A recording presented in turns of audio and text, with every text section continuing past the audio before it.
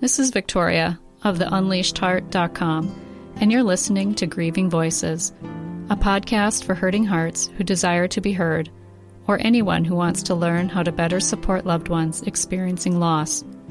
As a 30-plus year griever and advanced grief recovery method specialist, I know how badly the conversation around grief needs to change. Through this podcast, I aim to educate grievers and non-grievers alike, spread hope, and inspire compassion toward those hurting. Lastly, by providing my heart with ears and this platform, grievers have the opportunity to share their wisdom and stories of loss and resiliency. How about we talk about grief like we talk about the weather? Let's get started. Thank you for tuning in to Grieving Voices. Today, my guest is Casey Carmona. She is a former performing arts teacher turned full-time mom to 2 boys. When her second son was born with a life-threatening critical illness, Casey was forced to surrender herself and her son into the great big hands of love. Casey and her adorable family live in Atlanta, Georgia. Thank you so much for being here. Hi, thank you, Victoria. I appreciate it. And I just off the bat, before we started recording, this is a relatively new loss for you. And so thank you for having the courage, because it does take courage to share your story on a platform like this, whether it be mine or anyone else's. So I honor that courage in you, and I thank you for sharing your story with me and the listeners. Oh, thank you. There's something about this podcast too of Grieving Voices. The grief journey is long but necessary is what I share often. And I know I'm new on it. And I'm sure that I know I have a long way to go, but where I am now, I do want to share where I am in this moment, and it will change in the months and years to come. But where I am feels important too. So what brings you to Grieving Voices? It's love. It's love. My son, CJ, as you shared, he actually, his first birthday would be next month. And he was born with a congenital heart disease called hypoplastic left heart syndrome. Essentially, it means that he was growing in me with only half a heart. We thought that was the worst of it, but the night that he was born, we learned that it was much more. And pretty much every major body system was affected by something. Months later, we would learn that it was because of a single gene deletion. It was a rare genetic syndrome called Kabuki syndrome that caused multiple abnormalities in his body. And I just say, like, the poor baby had a lot going on. That's what I would always say. And he had a lot going on. And we loved him through it. And we loved every bit of him. And that's what brings me here is I think grief is figuring out what to do with all the love. And CJ's story is worth being shared. I just told somebody it's both CJ's life and death were beautiful, but there was so much life in his death that really is the part that I want to talk about. We did something pretty wild, I would say. I quickly learned that the best way to love my son in the hospital was to advocate. And I advocated on every little thing. If he was crying too much, we didn't need to do a temperature check. Just look at him. Oh, but the reason why is because they told me if he cried for longer than 5 minutes, it was bad because he only had half a heart, right? And so we couldn't have him even cry. He's a baby though. Babies cry. But the amount of suffering that we saw in the hospital, CJ at 3 days of life had a 10-hour open heart reconstructive surgery. 3-day-old. He was on ECMO, the heart, where the machine that pumps your heart for you, for longer than most babies. But he just never quite recovered from that surgery. And it's because of so many things. He had 3 kidneys. He had a cleft palate, so he wasn't able to take feeds. But even still, because of kabuki, he created so much mucus that he wasn't able to even swallow anything into his stomach. Everything went into his intestines. We had to put a tube into his intestines. Later, it wasn't until we made a pretty critical choice that I'll tell you about. We learned that his brain nor his body grew. I knew he was having trouble gaining weight, but I didn't realize his brain never grew. And just think about what that the implications of that, especially we know that children's brains have to grow in infancy. Essentially, as I started advocating of my child needs this, my son needs this, we're going to do every test, every scan with him in my arms, because he cries if you are trying to poke and prod and get what you need, and you're going to get a better reading with me holding him. You've never done it before? Well, first time for everything, I did everything that I could. And in early May, we got the diagnosis of Kabuki syndrome, and that syndrome on top of his severity of hypoplastic left heart syndrome. It just didn't sit well with my husband and myself. At that point, we had seen so much in the hospital and so much suffering that it was hard for us to imagine this to keep going. And at some point, and this is a wild thing for a parent to say, and I hope no parent makes this choice, but I believe that there are parents out there that question it. At some point, death is better than suffering. And that's a really challenging thing to say out loud. And as a parent, to decide that the hope heaven offers will be so much better for my son than what we're doing to him here. And essentially, we had already been working with the palliative care team at the hospital and the children's hospital. We were at Children's Healthcare of Atlanta, Eggleston, and the team is fantastic. They are wonderful people. There was a doctor that CJ had a really bad episode. I learned later it was his first death contraction. And the cardiologist that was on staff just didn't know what to do. Cardiologist switched out every week. The new cardiologist came in and she said, listen, I don't know what to tell you. I don't know what to do, I guess, but we need to do something. So I guess we'll intubate him and put him under for a cath, and we'll do that procedure. And the language that the PACT team gave us was, we will do things for our son, CJ, but we will not do things to our son. And when that doctor said, I don't know what else to do, so let's do this, that was the red flag of, we're doing something to him, not necessarily for him. And so we worked with the PACT team, and we brought in hospice care, and we said, we're done. We advocated so strongly. We said, we're bringing this baby home on pediatric hospice care. And let me just tell you, for our family, obviously the hardest, most tragic decision a family could ever make, but it was so beautiful because our son came home. And I also have Teddy, who at the time was only 14, 15 months old. And so CJ got to be with Teddy, and they were pretty much together while CJ was in utero. I mean, it was so sweet. The boys, Teddy would climb on my tummy and CJ would kick, and so the boys had this connection. But then to come home and to watch it play out was just so beautiful.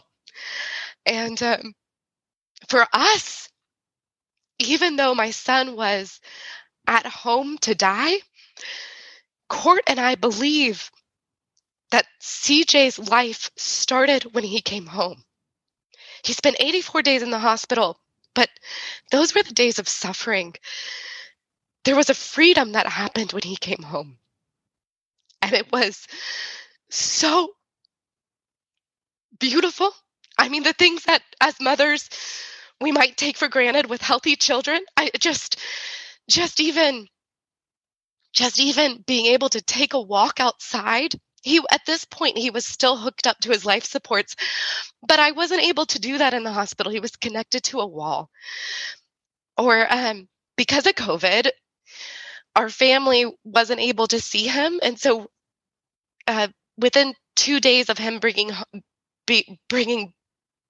brought home, we had people come from Florida to California to Atlanta, Georgia, to say hello to our son.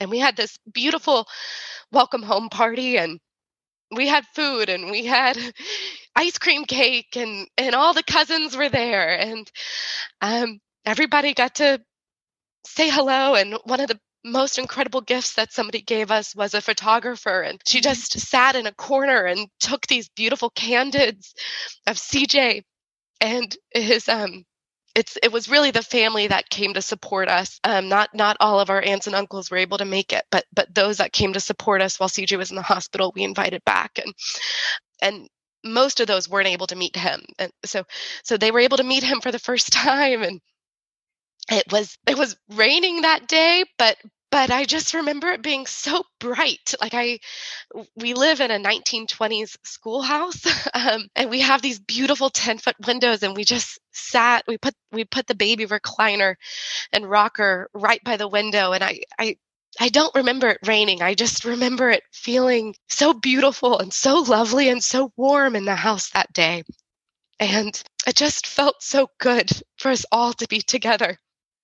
I think that this is a familiar feeling for those that are have loved ones in hospice or loved ones that are going to die or have died. There definitely was a sense of denial, probably the first time that I experienced denial. I mean, because my baby was home, like for the first time, he was home. Like, how great! And I just thought, how could things go wrong?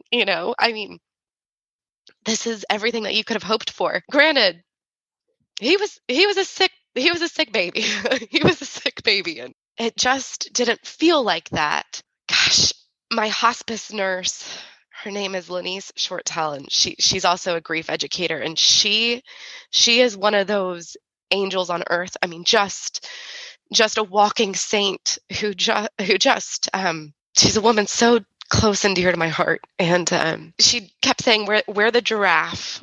We're the giraffes that are looking ahead. And there was one day where she had to look ahead and say, all right, I think CJ took a bit of a turn. At this point, we were only a week into our time on hospice, and Court was at work. I told Court to come home, and at that point, we made plans. We did a family photo shoot, and we got all dressed up, and all my boys are in white shirts, and I borrowed a dress from a girlfriend that was gorgeous, and I had a friend come, and she did my hair and makeup for me, so I felt really good. And that was such a weird day because I was like, I'm spending time getting ready and feeling pretty. Well, I only have minutes left with my son. I only have moments left. I only have hours left. I only have days left. Like this feels so weird. And the photographer that took the candid photos, her name is Joy. She came back. She was so kindly came back to take these photos, and both Joy and my dear friend Emily were there, and they just were like, no, you'll want these for the rest of your life. Take the 30 minutes. Like, you're okay. You're still a good mom to put some makeup on and to, put a comb through your hair. Like, but I do remember that of like, this feels very vain to me. And I actually, today, my son Teddy went to go point at one of the photos that we took from that day. And I did just think to myself today, and this is a vain thought, but goes along with what I'm saying here of like, gosh, I looked so pretty that day. And I'm just so grateful for other people to speak in and say, take a moment for yourself here, and it's okay. Anyways, we took these photos, and they represent so much of the life that CJ had, and their smiling faces, and my son, he looks so beautiful. His cheeks are full, and he's got his little curly hair because I wet it before we took the photos, so his hair had those perfect black ringlets, and we took photos throughout our beautiful property that we live on, and it was a good morning. We took a nap after because it was tiring. And then after CJ's nap, something changed, and it's a little too painful to even go into it all, and I won't because of the trauma that is still there. But I'll say that the hospice team came in and essentially said, "Today's the day. Today's the day. It's time to take your son off life support. It's time to take him off." For CJ, it was oxygen, and he had that NJ tube. So I was exclusively pumping, which is amazing.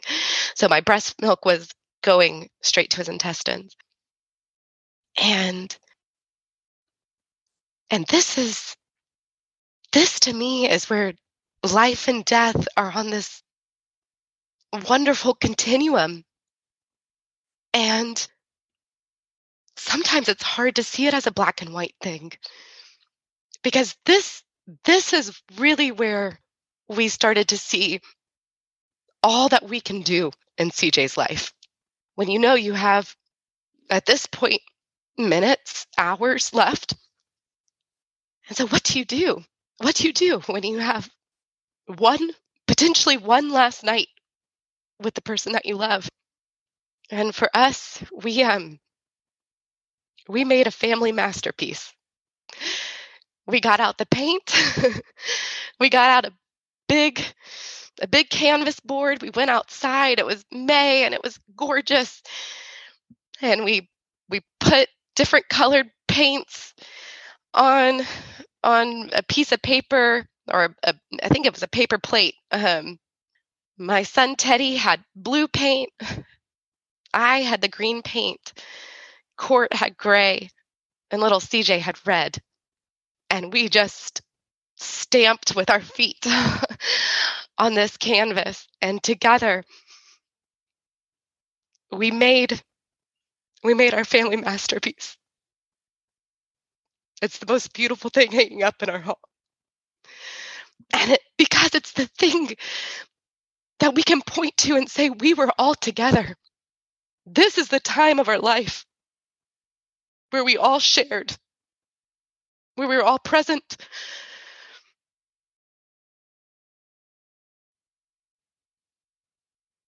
This is us. This is us. This is where love combined.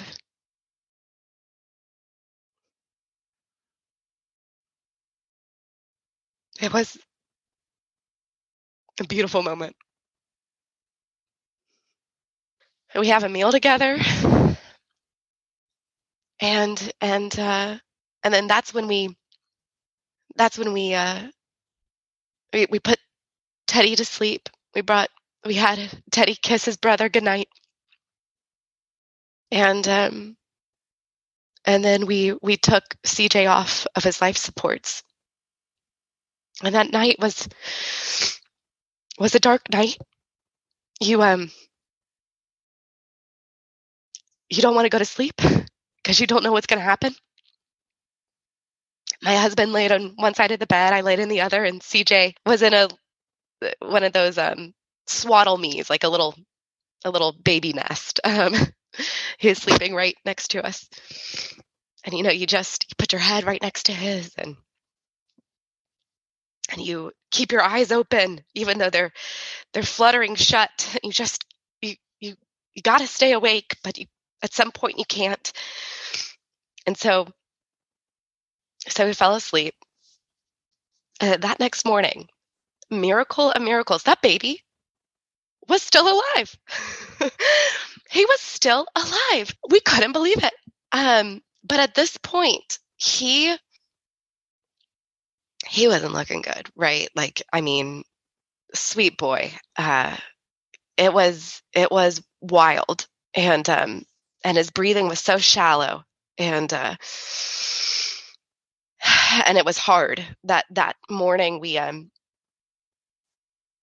Court's Auntie Helen, Teddy and CJ called her Oma. Oma was living with us, and we had Oma take Teddy. We just were like, Teddy needs to. You guys can't see this. This is too sad, too dark. We stayed actually in this bedroom right here, and too much.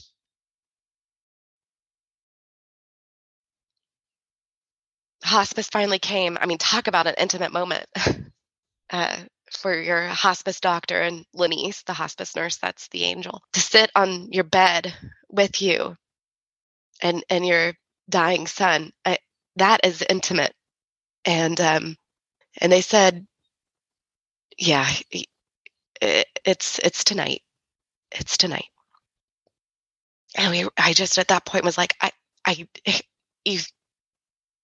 you don't realize that death is going to be so difficult. And so I'm like, you just want him to die as fast as possible at that point. And it was just so hard to watch a breath, no breath. I mean, it was wild. It was wild.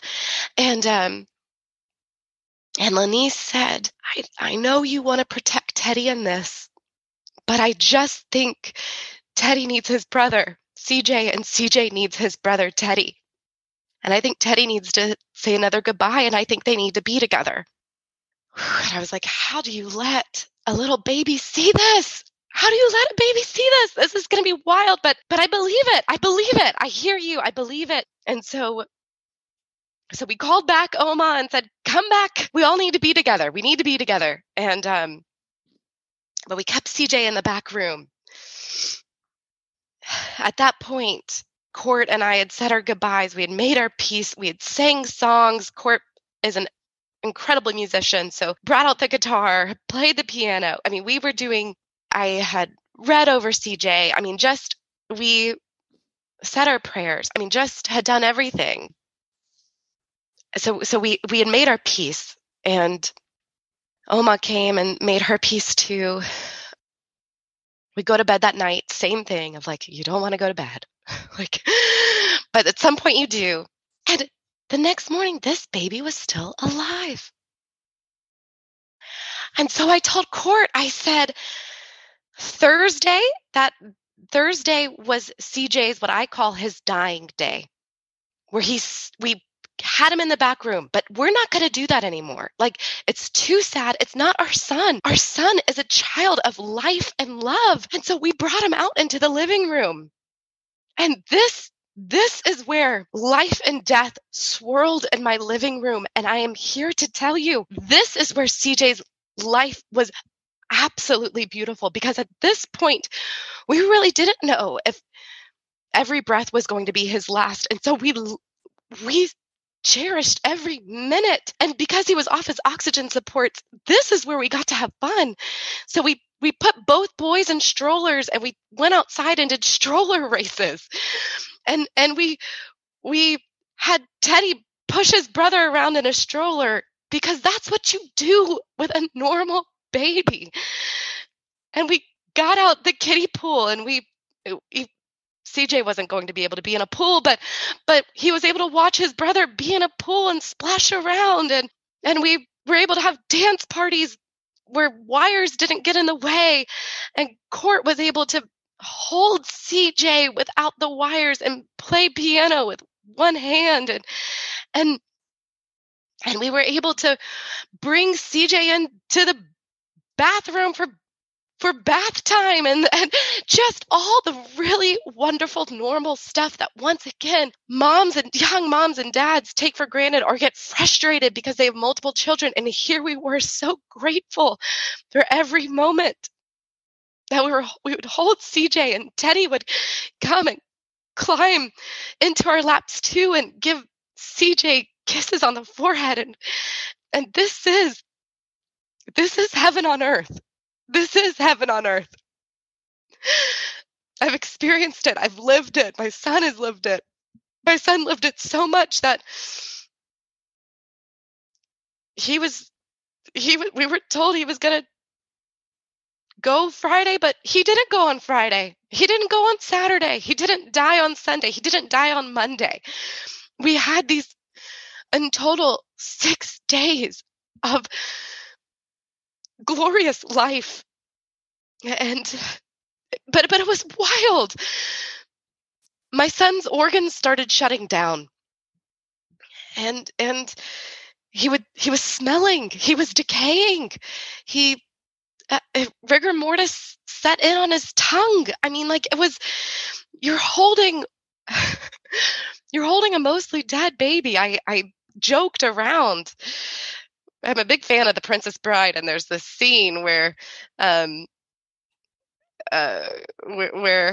man in black is dead, and Billy Crystal says, "You thought he was dead, but he's only mostly dead." And my son was only mostly dead because there was a part of him that just kept living. He was only taking 2 breaths every 5 minutes, and he did that for 6 days. But because we had said our piece, because we were in this fullness and richness of life and death, that anxiety that I think we feel, I think it's natural to feel when a loved one is going to die, is dying. I didn't experience it because I was so focused on the present. And that is what the present can do for us, is that when we're so focused on the present moment and the life that we have in that present moment, it's just like everything goes away. Everything goes away. And that is a gift that we do not have to have somebody who is dying to tap into. But it does take practice to be present. And it is one of the gifts that my son has given me. Tuesday morning came along, and the energy changed. The energy changed. It felt like that was the day. It felt like we were kind of living on this bonus time, and it was finally time. And I did something that I hadn't done before. When CJ was growing in me, I felt this compelling sense to journal. And that morning, I read through essentially these love letters to my son. It took an hour, but I read every single one to him, chronicling out the love that I've had from him since really the beginning, but I started the journaling at his diagnosis at 22 weeks. And I just wanted him to know, like, I have loved you. I do love you, and I will always love you. And if there's one thing that I'm for sure of, I have to have faith that there's a heaven. I have to have faith that I'll see my son. But I do know without a doubt that love never ends. And wherever my son is now, he is in love. He is in the hands of love. And that I know. That I know. Because I was his hands of love. And then I let it go. And my son finally did take his last breath. It was Tuesday, May 25th.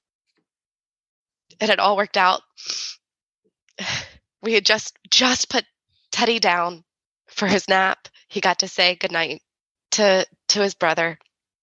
And just 10, 20 minutes after that, CJ did take his last breath. You know, I said this earlier in the podcast, your love has to go somewhere. And the love for my son was so selfless, so vast, so deep. It kept going and going. And it's something that I'm not sure I can take credit for. I believe that the source of love for me, that's God,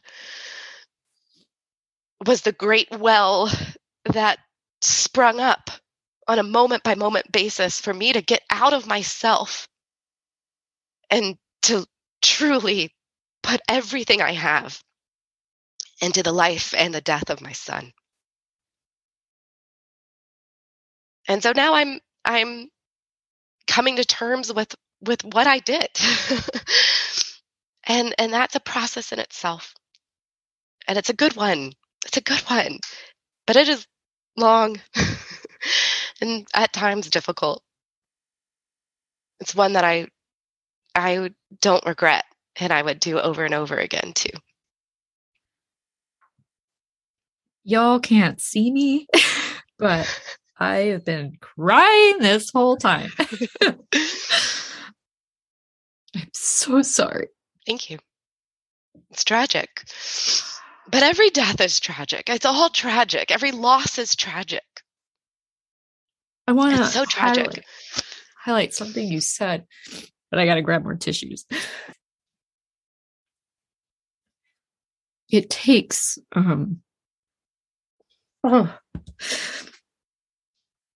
it takes courage to share your story, but it takes courage to face death, but embracing it, not shutting it in the back room.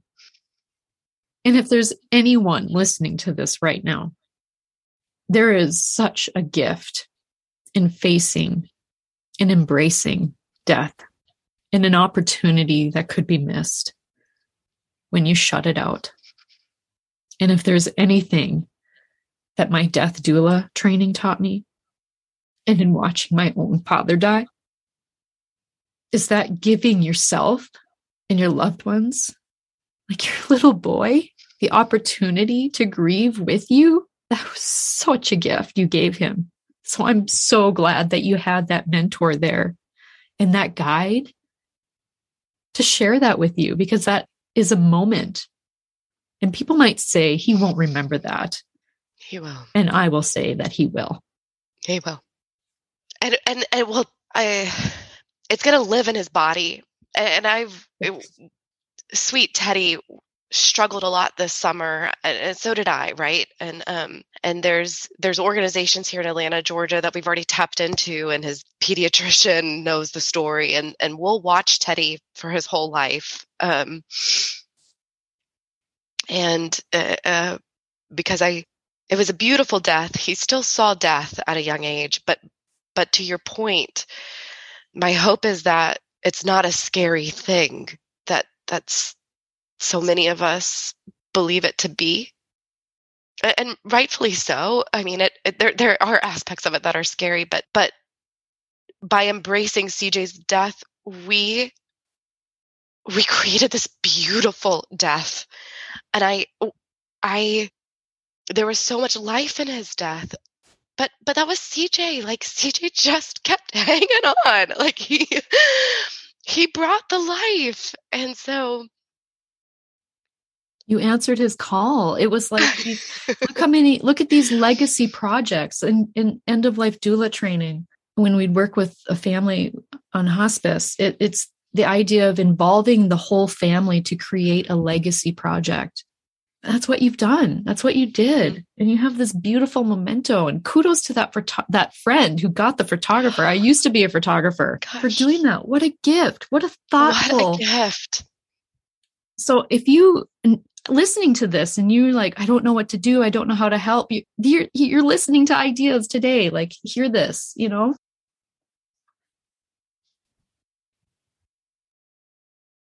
But this wasn't the first loss for you. Was it? No. And it wasn't the last.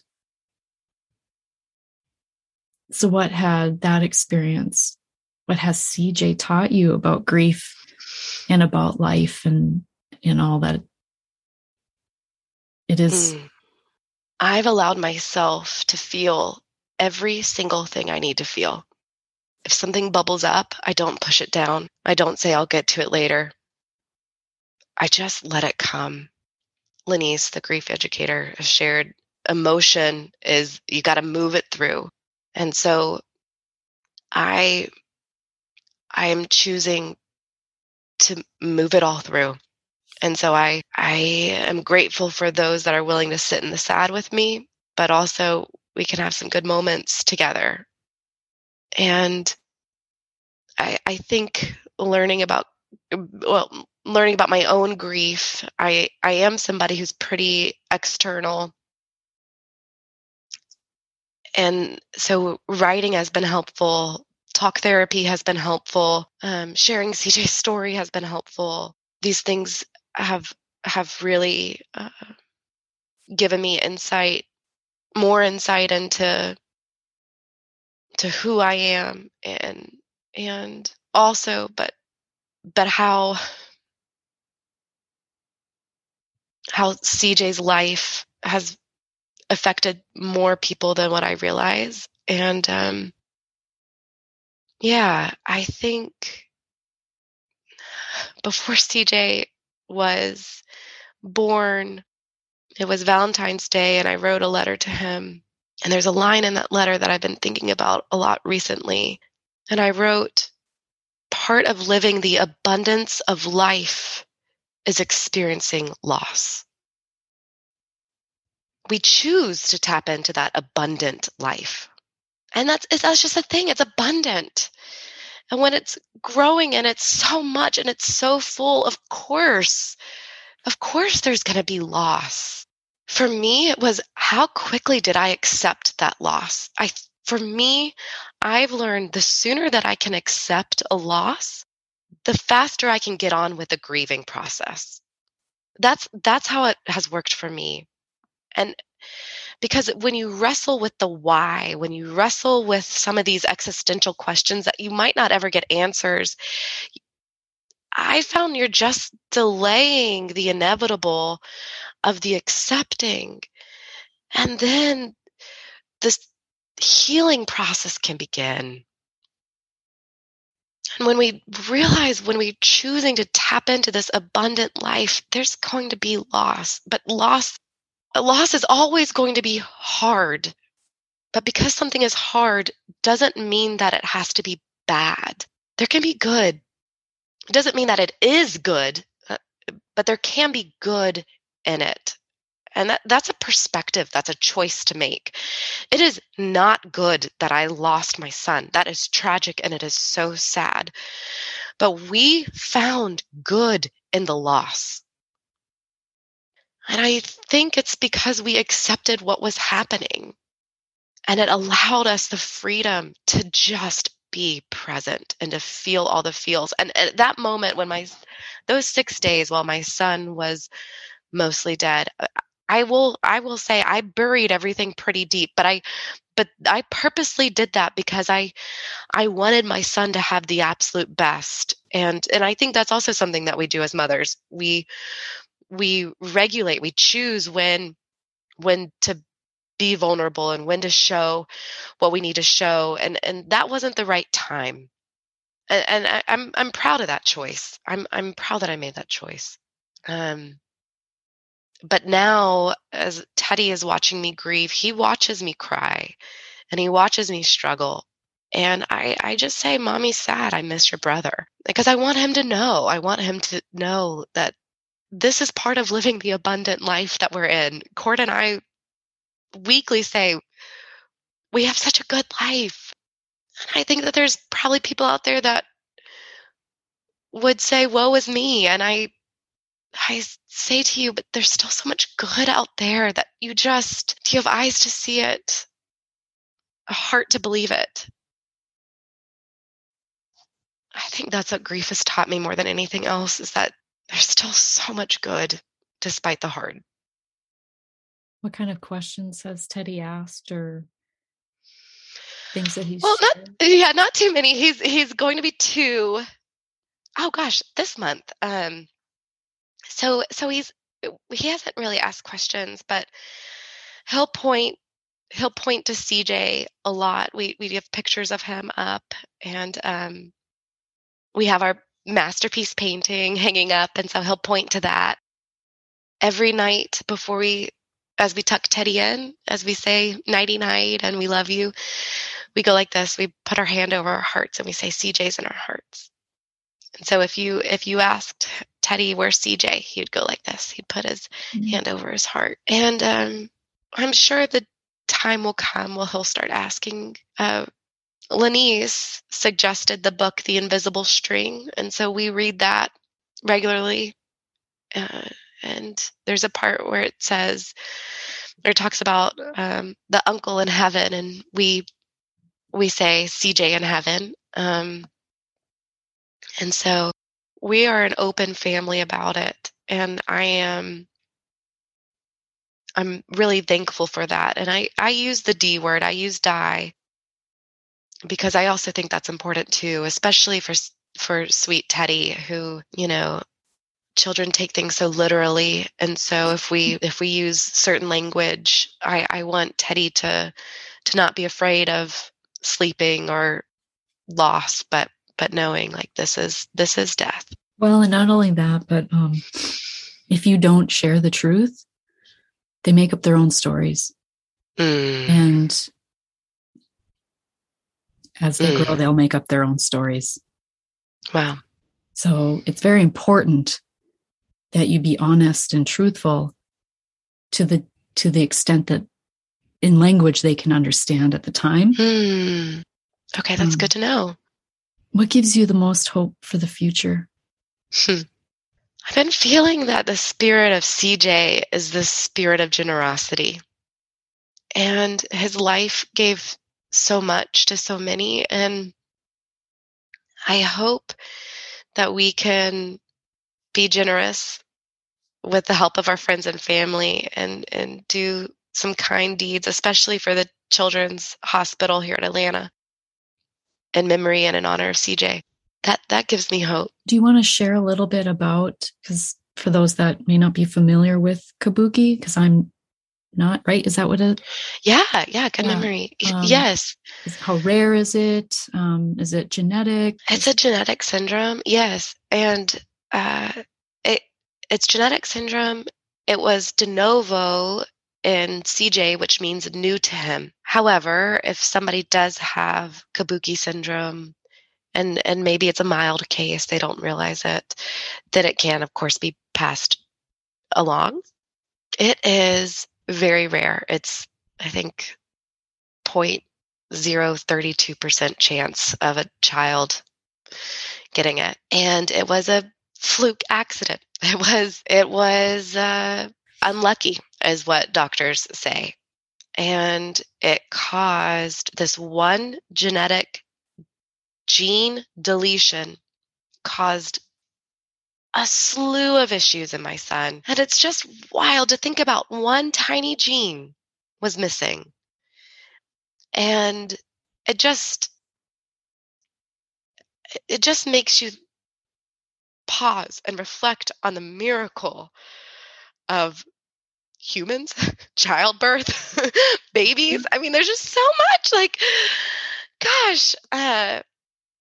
So anyways, the syndrome itself, it's called kabuki because the children typically have these big eyes that kind of are slanted a little bit, and these big, beautiful eyelashes. And it was named from Japanese doctors who thought these children looked like an art form, a theater form in Japan called kabuki. And so it's named after this theater tradition, that the traditional makeup is big eyes and big eyelashes.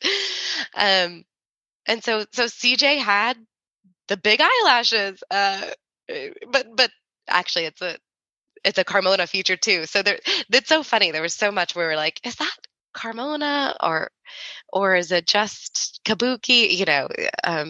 It's hard to know. Anyways, so it is very rare. And one of the things that helped us make our decision is in medical literature, the cardiologist that also dealt with genetics could only find 12 cases in all of medical literature history of children that had both hypoplastic left heart syndrome and kabuki.